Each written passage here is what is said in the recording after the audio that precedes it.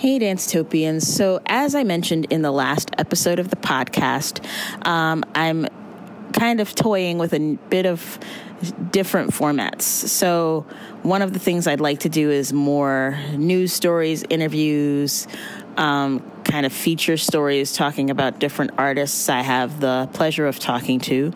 So today's episode is going to be the first of those episodes where I speak with Gabri Krista, the choreographer, creator, and mastermind behind the new work Magdalena, which is premiering in New York this week. And I had the opportunity to speak with her at length about the story behind the performance and her views on art, her views on memories, her views on race. And it was a really, really interesting conversation.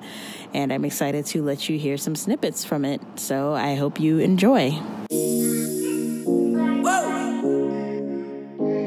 At the intersection of movement, knowledge, and passion lies a place I like to call Dancetopia. Dancetopia is home to all students, observers, and lovers of dance. Whether you're a seasoned professional or a novice, there is a place for you in this world. Welcome.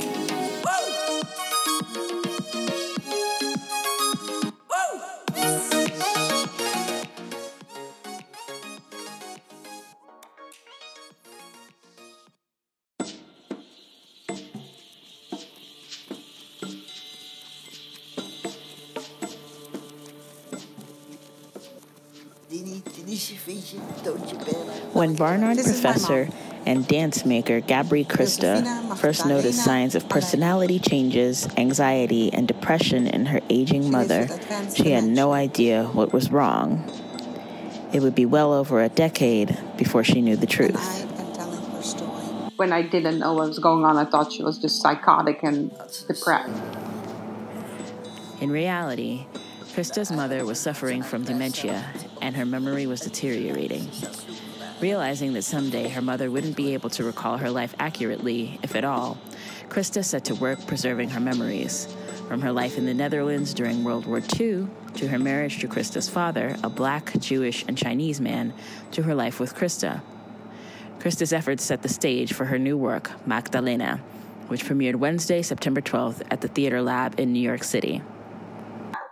It was an organic process. I worked with a director who's also Dutch, Erwin Maas. Mostly, it just was the creative process in the studio and figuring out what was important. And I had all these different chapters written. Part of it as based on what my mother wrote me when she could still write, because now she really can't write that much anymore because of her advancing dementia. But so this is a few years ago. So it's definitely a piece that's been in the making for years, actually. Just sort of not with the idea that it was going to be a piece, but just definitely wanting to collect these stories from my mother. Magdalena is a multimedia theatrical work that incorporates film and movement to tell the story of Krista's mother, Josefina Magdalena Aleida, and her ongoing battle with dementia. In addition to choreography, film, and text, Krista also incorporates unique media elements into her performance, such as a recorded reenactment of a Skype call between her and a friend, detailing the moment when she first noticed a change in her mother. I wrote that, and then I recorded it with a girlfriend of mine in Miami as a call and from a period that I thought something was wrong with my mom, so I was trying to figure out what was wrong. And so that conversation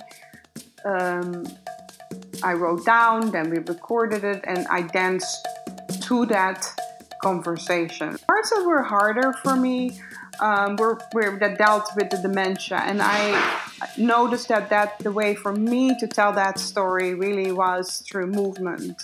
There's a section, it's sort of a mud section, that it has to do with sort of the head, the heaviness in the head, and that I just have this movement vocabulary that I worked on with just everything starting with the head and the heaviness of the head and sort of the losing your head. So that was sort of symbolic, but it's completely danced.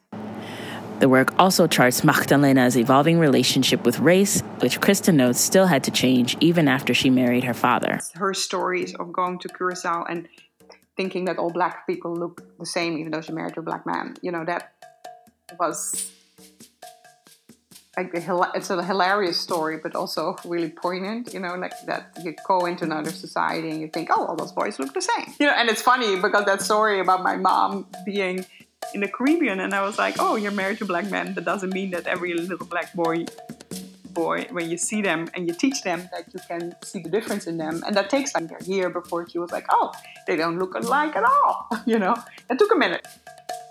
With Magdalena, Krista hopes to inspire thought and conversation. She notes that though the piece tells the story of her mother's battle with dementia, she wants people to be open to interpreting it in their own way. The need to create understanding for this disease is really what fueled me making this piece. This is going to be the most pressing disease globally in the next 20 years. Everybody will have somebody who will have dementia, and we don't know why and what. And so it is something that we will be dealing with, all of us. And a lot of people have been talking to me and writing me after the 3 performances I did, is that people start to think. And that is a great thing. Like they start to think about, oh yeah, my aunt, oh my gosh, I never realized, or I never asked her this question, or it was so difficult, I ran away from it. I have my mother and my grandmother with dementia, and I just can't deal with it. And I'm, somebody was just afraid she's going to get it too, or that it can be inherited. And instead of like figuring out what forms it is or how, it's just like running as far away from it as possible. There's a lot of fear involved in it. So I do think that my goal is to have people really talk more and think more. But again, as all my other works, I really want to give people the freedom to just enjoy it as a piece of art if they want to, and just maybe don't know anybody and they can do, and they have an interesting time with the different stories about her life. The new work also serves as a return to choreography and performing for Krista after a 5-year hiatus brought on in part by the sudden death of her dance partner, Bessie Award winner Niles Ford, who Krista met when she moved to the United States. And that really left me pretty paralyzed emotionally and even physically. I was like, okay, I'm going to do other things because everything reminded me of him. But the realization that she was the only person who could tell her mother's story pushed Krista to return to performing and choreographing, though she still intends to create art on her own terms. And it feels good to do that, because it's for a function. It's not like, oh, I'm returning because I still can, or, I can still dance. Look at me. It's not that. It's like, it's really dance in the function of the story. And sometimes that means I have to dance it and I have to do everything with it. Sometimes it means I will not dance or make a film, I'll write a book. This is what I always say. It's about what is the best way of expressing myself at that time and what is needed. And in this case, I was needed, and therefore I answered the call that I felt to just do it, a little bit with trepidation, a little bit and getting over myself, but it feels good to be dancing, and I still can. So it's nice that knock knock, the body still works, and it's also, I have to say, it's really interesting to return to dancing in a much more theatrical format, and have the dance be part of driving the story instead of the dance being the starting point.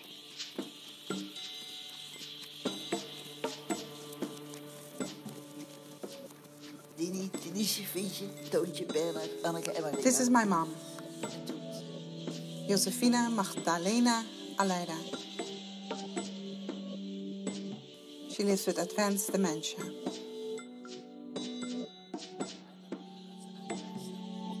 And I am telling her story.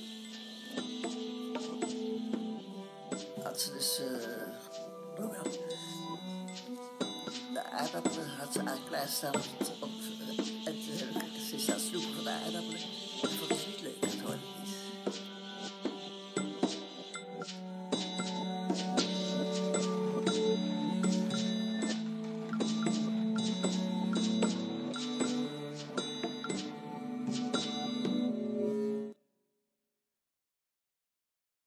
So those are a few excerpts from my conversation with Gabri Krista.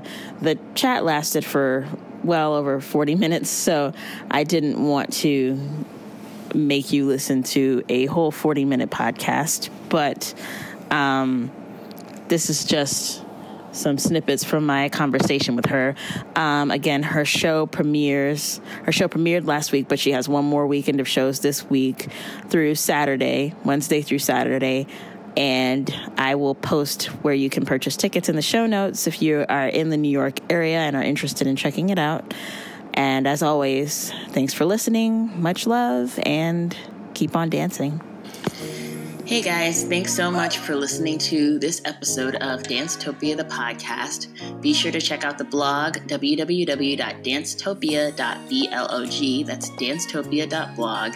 You can also like the blog on Facebook, facebook.com/dancetopiablog, or follow the blog on Twitter and Instagram @dancetopiablog. Thanks for listening.